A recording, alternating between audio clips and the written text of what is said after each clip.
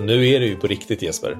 Det här är väl en av de få tillfällena, eller våra konversationer är väl en av de få tillfällena där jag verkligen får bara kasta ur mig alla tankar jag har om design. Och sen få höra väldigt, väldigt kompetenta svar istället för folk som bara sitter som frågetecken och undrar: vem är du och vad gör du i mitt hem? Lila i grått, Jesper. Det kan man ju ha. Jag har ju alltid haft problem som designer med att försöka välja färg. Jag tycker det är kanske det svåraste vi kan göra. Liksom. Så när du visar dina väggar hemma och det är en fantastisk sån här ljus men lite värmefull grå bakom dig. Då blir jag direkt, wow, det där är en fantastisk färg, vad är det? Och så säger du att du har droppat lila i grått. Och då slår det liksom runt i huvudet på mig. För att om jag försöker göra det i Photoshop eller i Figma, då går inte det. Nej, då går det sönder. För att lila är ju ingen färg. Lila är ju bara halvvägs mellan blått och rött. Och du kan inte blanda lila i grått. För då blandar du ju antingen blått eller rött i grått. Inte lila. Men det är ju jättebesvärligt. Man får liksom bara knuffa sig över det stupet och liksom tänka som en icke-digital designer och titta på färgprover. Alltså om man ändå kunde om man kunde gå ifrån alla sina förutfattade meningar på ett så skönt sätt, då skulle väl det vara helt magiskt. Det vore. Men ibland behöver man lite hjälp. Man behöver någon sån här transition på vägen. När vi bodde i San Francisco så köpte vi ofta färg på en liten järnhandel som låg i närheten. Det roliga var att de hade verkligen anpassat sig för sin publik. På den här, de hade sån här månadens färgkarta, typ 10-12 färger. Så skrev de ut HEX-koderna. Fantastiskt. Men det hjälpte ju faktiskt.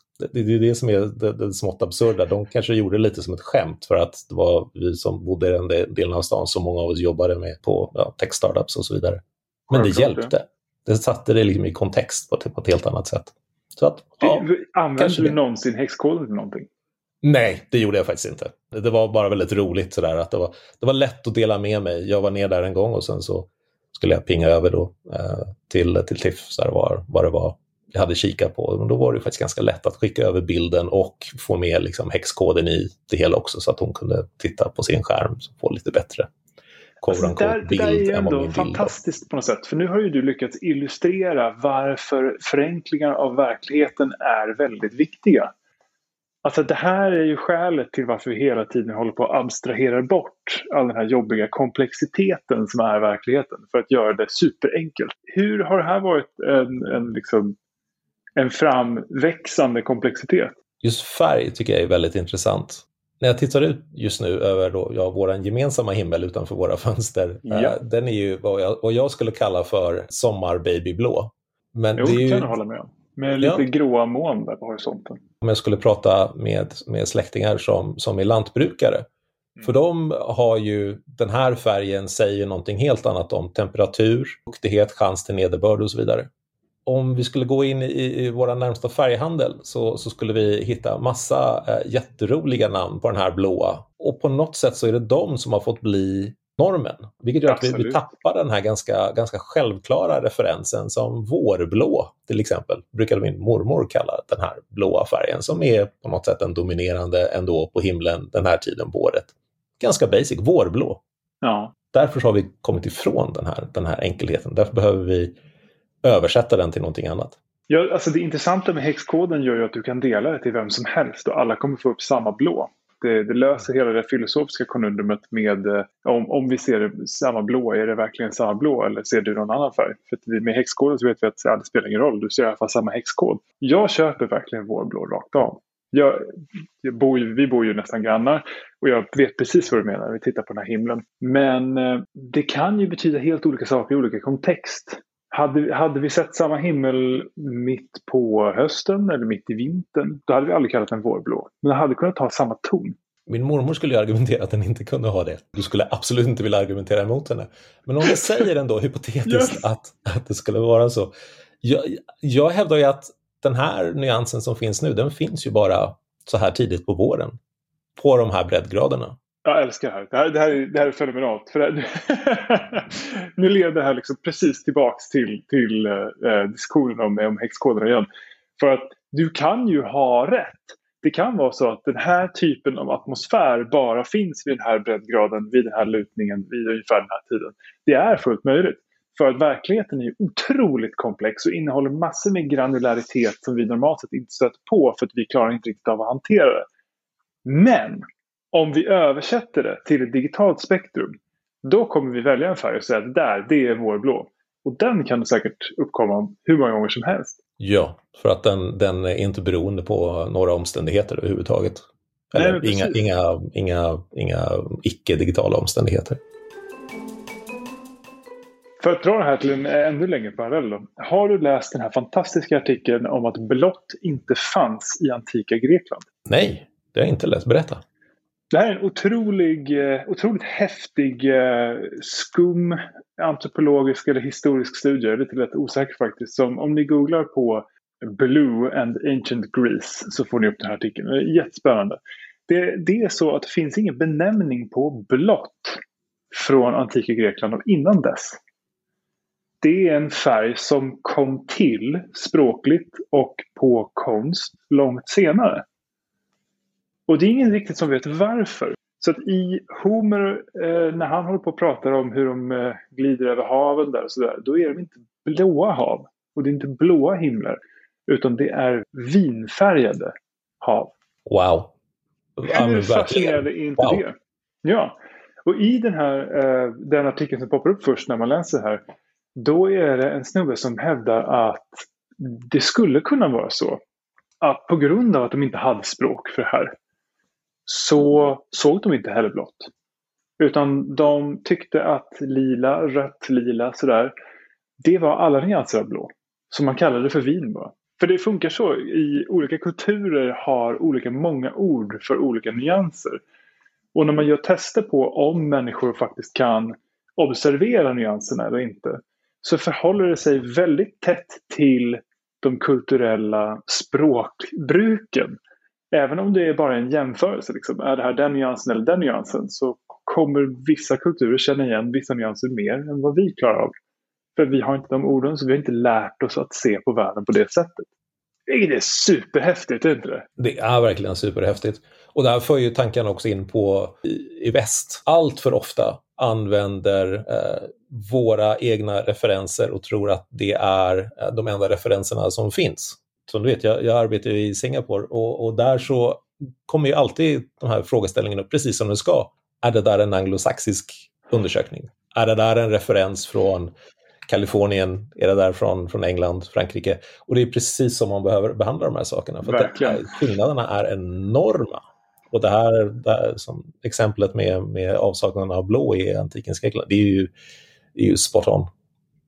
Det där tycker jag är en fantastisk grej. För jag har ju inte jobbat i Asien. Så jag har inte stött på det där. Utan försöker liksom tänka så här själv. Men när man är fisken i vattnet så är det väldigt svårt att se vattnet. Och framförallt när det här är saker som fångar och färgar våra tankar hela dagarna.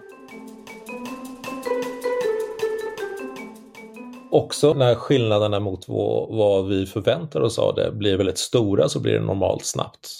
Jag tror jag nämnt för dig någon gång det här med att träna. Så handlar det här, om vi säger Nordeuropa nu för enkelhetens skull. Det handlar om att man ska må bra och vad var det du kallar det för? Man ska se bra ut naken. Ja. Jag har flera vänner i Sydostasien som tycker att träna är toppen, för att då kan man umgås med olika generationer i familjen. Det blir den kopplingen. Ja, men det är jättebra. Jag ser alltid till att träna, för då kan jag träffa mina 2 kusiner och min mamma som nu är ensam. Ja. Det är ju fantastiskt. Träningen är någonting helt annat. Men det finns förstås också viss status i det hela. Jag har tid och jag tar hand om en äldre generation. Jag tränar för att visa att jag tar hand om min familj. Nu säger jag inte att alla gör så, men det finns också den aspekten, precis som det finns att titta, jag tränar och därför är jag snygg på Instagram.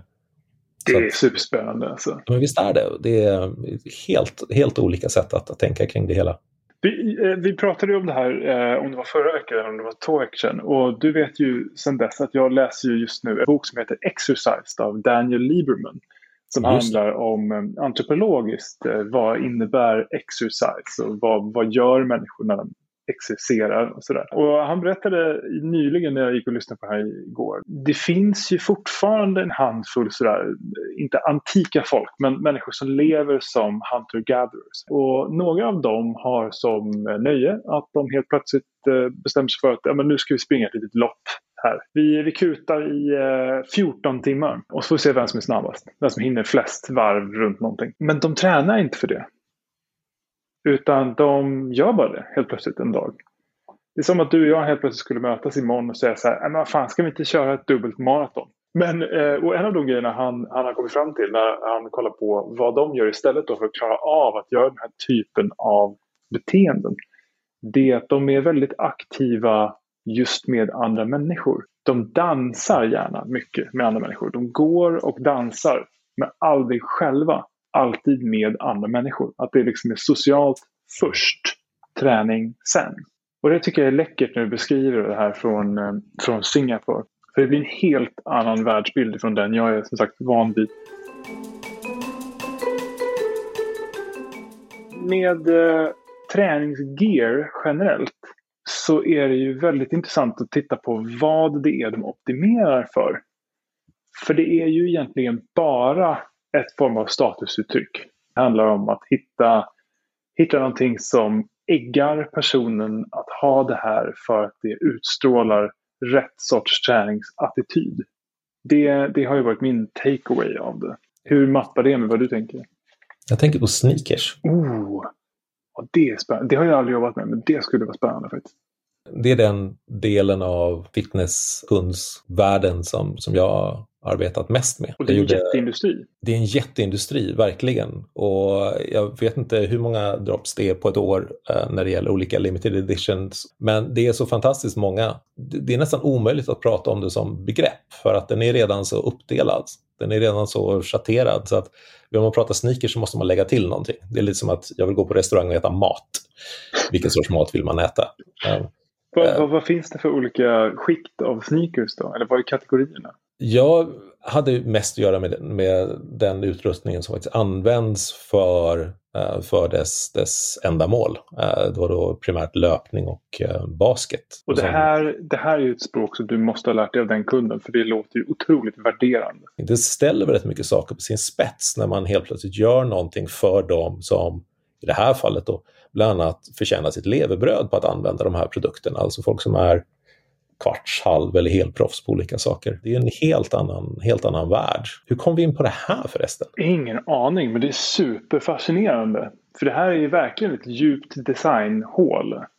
Men de här människorna som livnär sig på det här, eller de som köper de här mer nischade sportskorna, funkar det mer som, blir det mer som att köpa verktyg?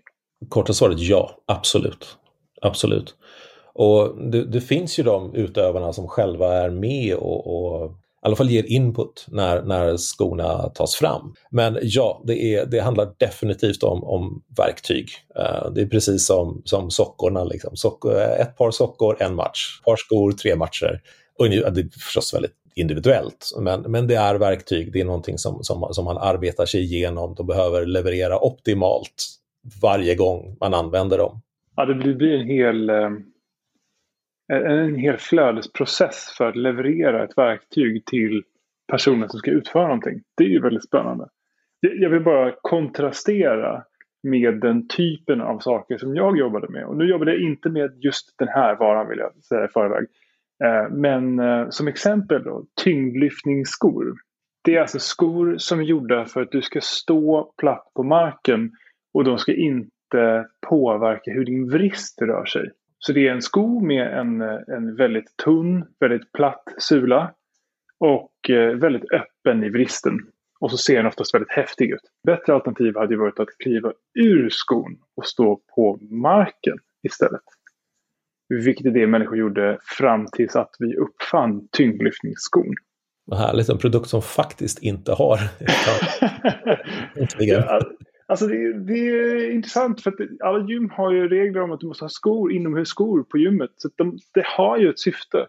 Men syftet är mest att se till så att du inte skadar dig genom att ha på dig joggingskor på gymmet när du lyfter tunga vikter. Kanske där vi ska sluta.